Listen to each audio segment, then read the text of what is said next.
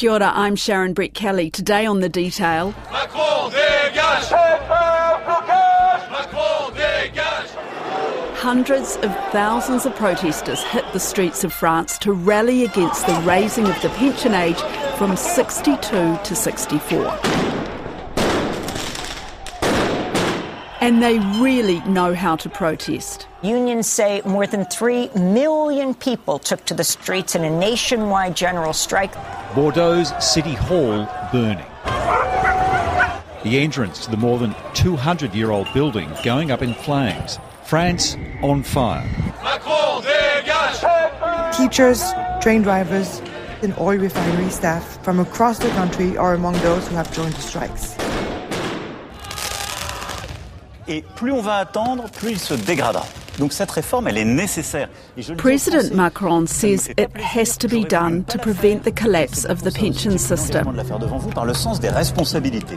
Well, in New Zealand, about 880,000 pensioners, that's people over the age of 65, have just had a pay rise.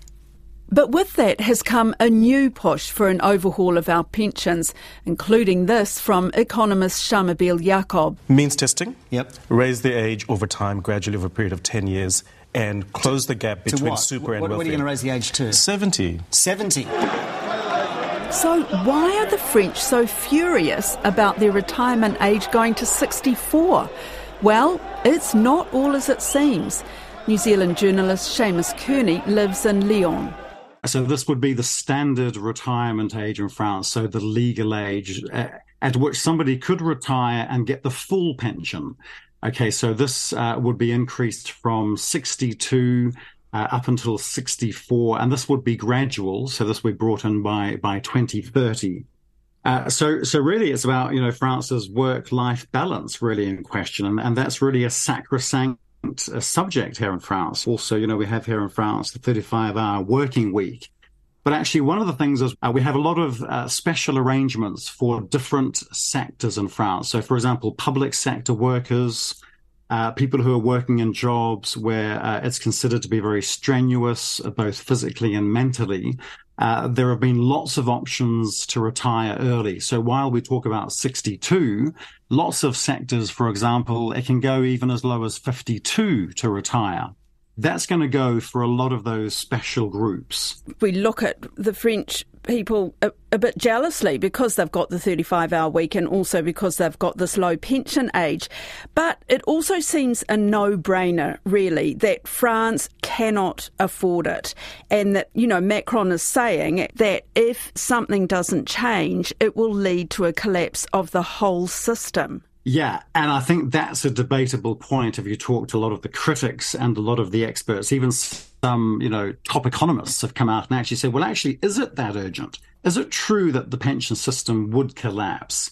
It's true that we are looking at a very high figure when we compare to OECD figures or EU figures when it comes to how much we're spending in terms of GDP on pensions. So France, it is high. It's 14.5% of GDP on that.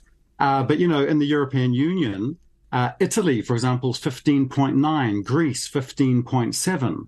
France is third, and then we have Austria about 13%, Germany's about 10%. In contrast, our figure is 4%. And I'll be talking to the Retirement Commissioner about that later in the podcast. The OECD average is 7.7%.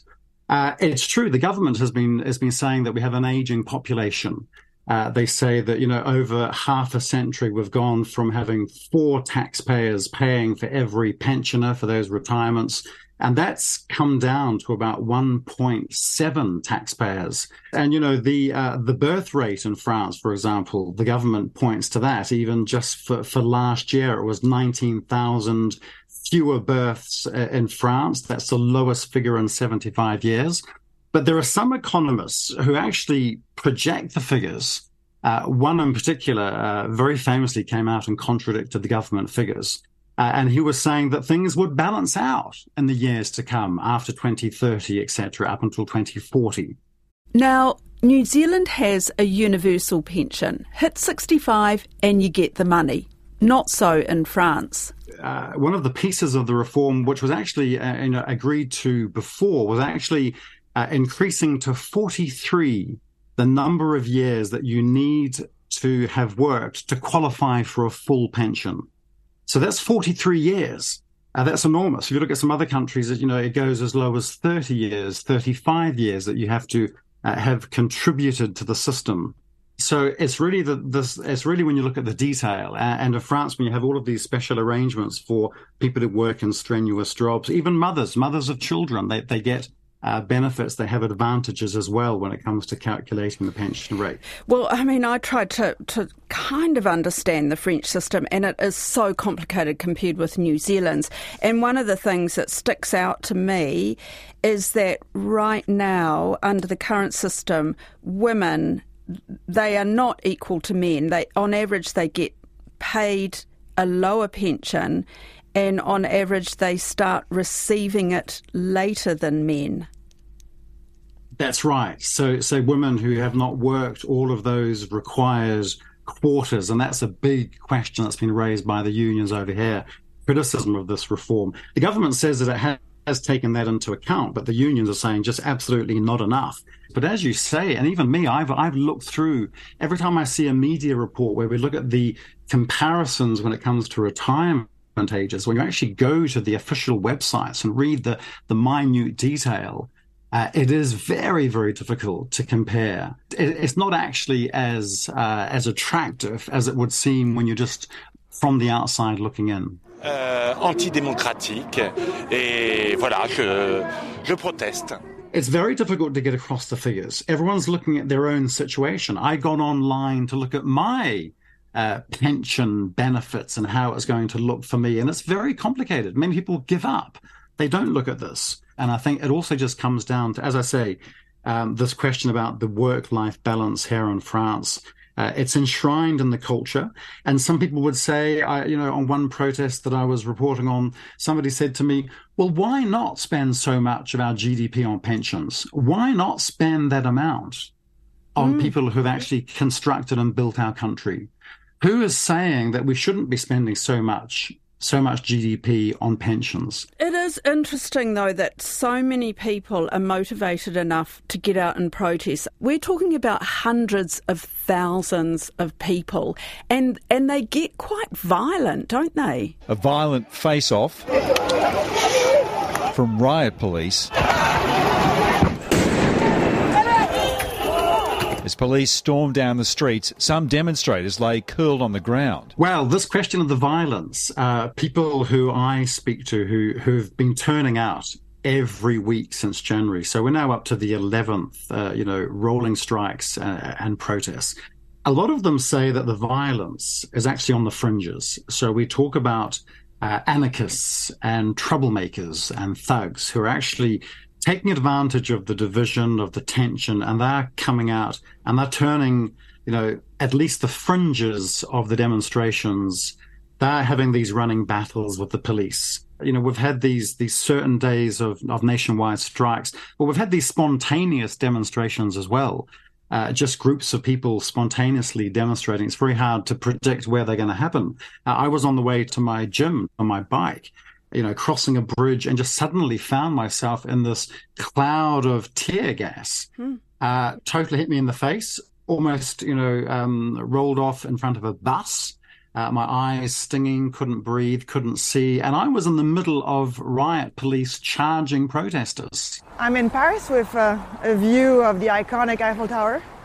But here's a scene that offers a less romantic vision of the city. Heaps of trash piled on the city streets. The garbage has not been picked up in Paris for over a week. And we have had, queues at petrol stations because the petrol company workers are on strike. I read one senior economist was quoted that the pension in France offered good social protection, high average relative incomes and low relative poverty. And if you pair that with the 35-hour week, I feel envious. It does seem like France looks after its workers a lot better. But what coming from New Zealand and living there, do people in France have a better retirement life, do you think, than, say, New Zealand?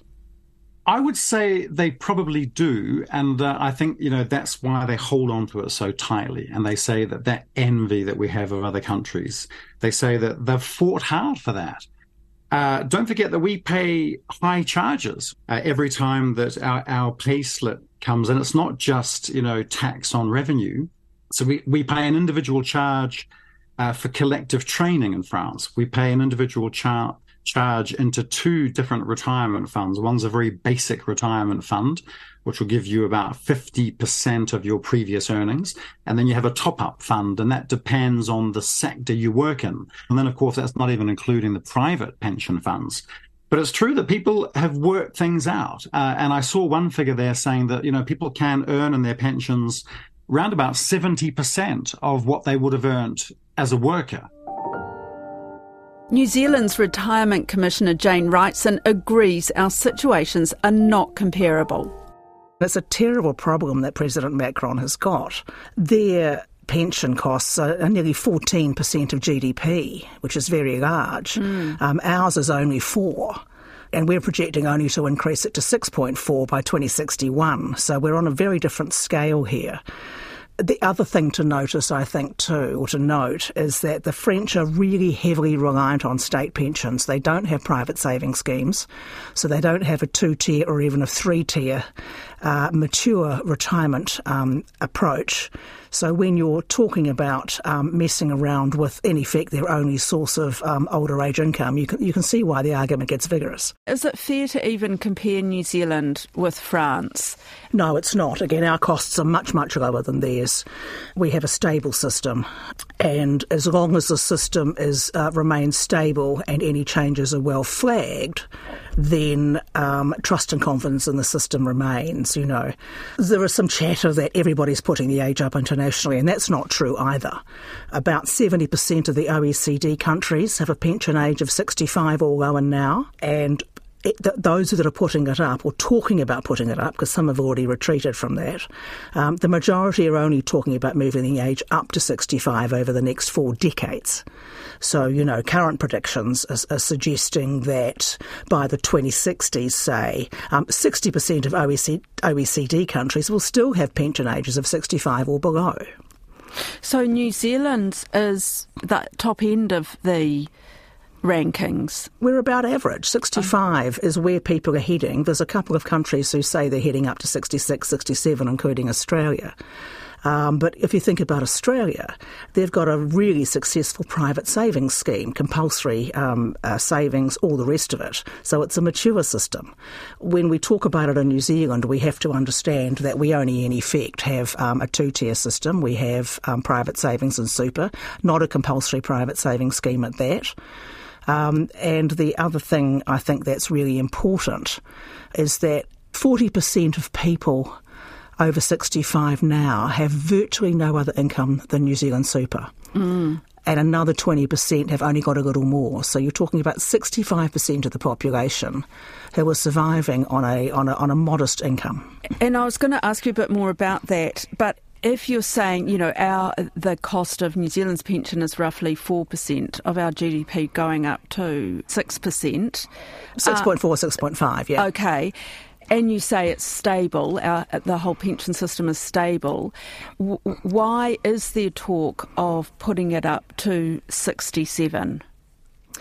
I think it's because the data and the information around this is not very well understood, and it's something my office is working on quite carefully now, to say, well, these decisions are for the politicians, absolutely, and these decisions are for ones for citizens to think about quite hard, but we need better information. So the dominant narrative at the moment is that, is the wealthy boomer narrative. Everybody's in a mortgage-free house, everybody's got made massive capital gains, everybody's got lots of savings, and they're all off on European river cruises. But that dominant narrative is only about half of the 65s, and to be honest, that half can't do European river cruises all the time either. And that's going to be dropping. So if you're looking forward, which is what you're doing when you're thinking about changing the age or some of the settings, then you need to look at the other narratives as well. And for a balanced policy discussion, ask who are we hurting and would we take additional policy steps to address those cohorts. And what's really clear from our research is that the people that would get hurt by an age increase would be women, Māori and Pacifica. Really clear. Every piece of research we've done and other people have done, it says that. So, while any government has a right to do what it wants when it has the authority, organisations like mine need to be able to say, yes, but have you thought of this, and is there a better way? And you think that there is a better way, because you're saying that we need to keep the retirement age at 65. It's my view that there is no need to change at this point. The first thing people generally start off with is saying we can't afford it. And the answer to that is who says? And the answer to that question is, well, everybody, the government. And I go, well, this is about government spending choices, and government makes spending choices all the time. So there's no evidence at this point that we can't afford it, and its proportion of GDP is, as I've just said, compared to France, going up to 6.5% may be quite modest. The next question is, who's it going to hurt? As I say, Māori, women, Pacifica, and manual labour jobs whose bodies are wearing out by the early mid-60s. So you have to think about this and ask, are there other policy things that should happen if we intend to put it up? If we intend to put it up, then it has to be on a really long runway, like 20 years, because people have to have trust and confidence in the system. Otherwise things get really difficult. I get upset when I talk to younger people who blithely say the pension won't be around when I retire. And I say, why not? Of course it will be. It may be in a slightly different form, it might be better, it might be worse, I don't know, but it will be. And these are the kind of things that citizens and voters need to think about. What kind of country do we want? Do we want a country where, at the very least, there's a version of a guaranteed minimum income for people who are getting past their working years? You talk about people who've done manual labour for all or some of their working lives, whose bodies just can't take any more work when, around 60 to 65. Is there any way that you could split that group of people off, or is that just too complicated? Well, that's the conundrum, right? So the current system is very simple to administer. Basically, when you turn 65 and you satisfy the residency requirements, then you get the super. Very good. Very simple system to administer, relatively low costs. And on top of super, there is the means-tested accommodation supplement, which helps you if you are really poor and you've got high accommodation costs. So that kind of system that says maybe there's a baseline pension and then maybe there are add-ons for those that need it is probably the headspace that makes more sense. You do want a simple system to administer, because otherwise you're then setting up an entire, further division of bureaucrats trying to argue with people who are trying to game the system. So it's not easy to think about this, but it's also not impossible. And I don't think that kind of thinking has been done in depth properly yet. If National get into power later this year, they are going to, I know it's a long way down the track, but they say that they intend to lift the age of eligibility to 67. Essentially, it's a gradual increase in the retirement age. We're giving people 15 to 20 years and lots of advance notice and lots of adjustment time. It's the right thing to do. Ultimately, economically, we have a rising cost of that system. We also have people that are, every decade, people live another 1 and a bit years longer. And many other countries have already moved to 67 already. So I would be saying to them, okay, good. Here are some of the outflows of that decision.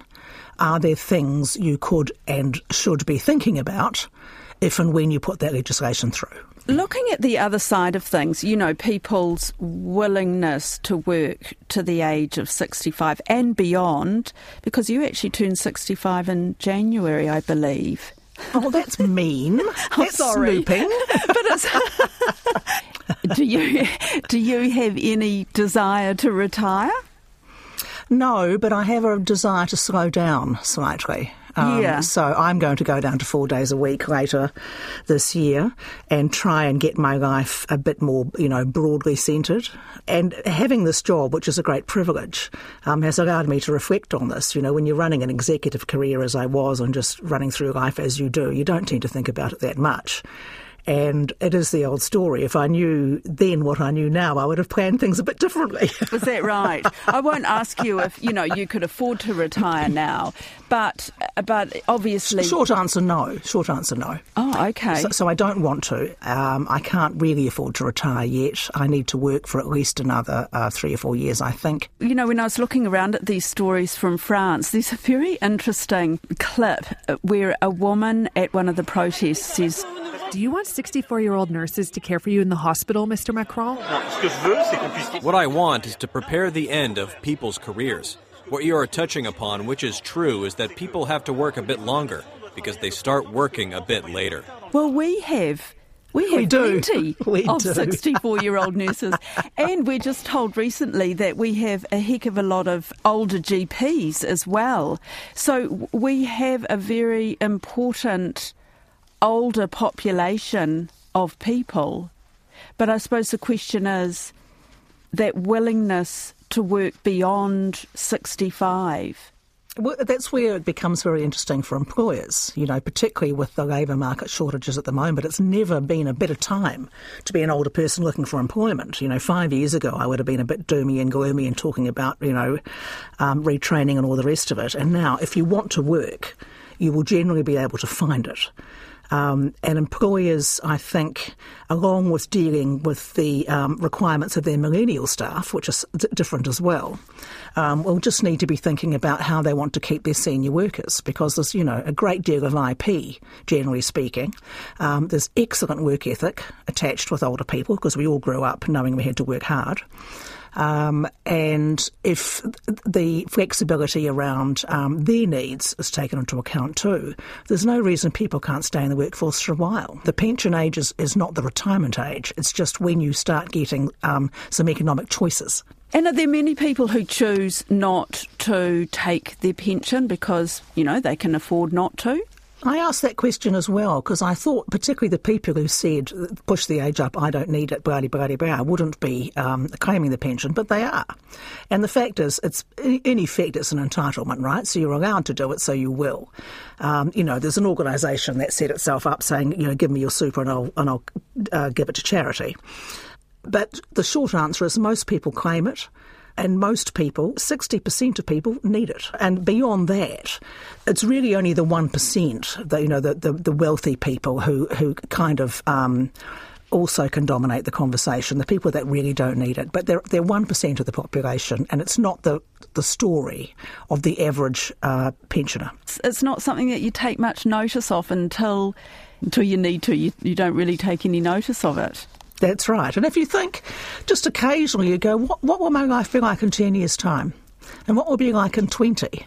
And if you blanch at the very prospect, it might be your little wake-up call. If you go, no, actually, my pathway's looking okay and I could do a few tweaks here and there, that's good. But it's just well worth thinking about, if you can, in the middle of all the pressures of the day-to-day and the crises of the week and all the rest of it, every once in a while thinking, what do I want my life to look like?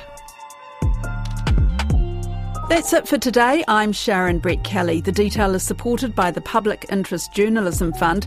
Today's episode was engineered by Flo Wilson and produced by Alexia Russell and Bonnie Harrison. And thanks to Seamus Kearney and Jane Wrightson. Ka kite anō.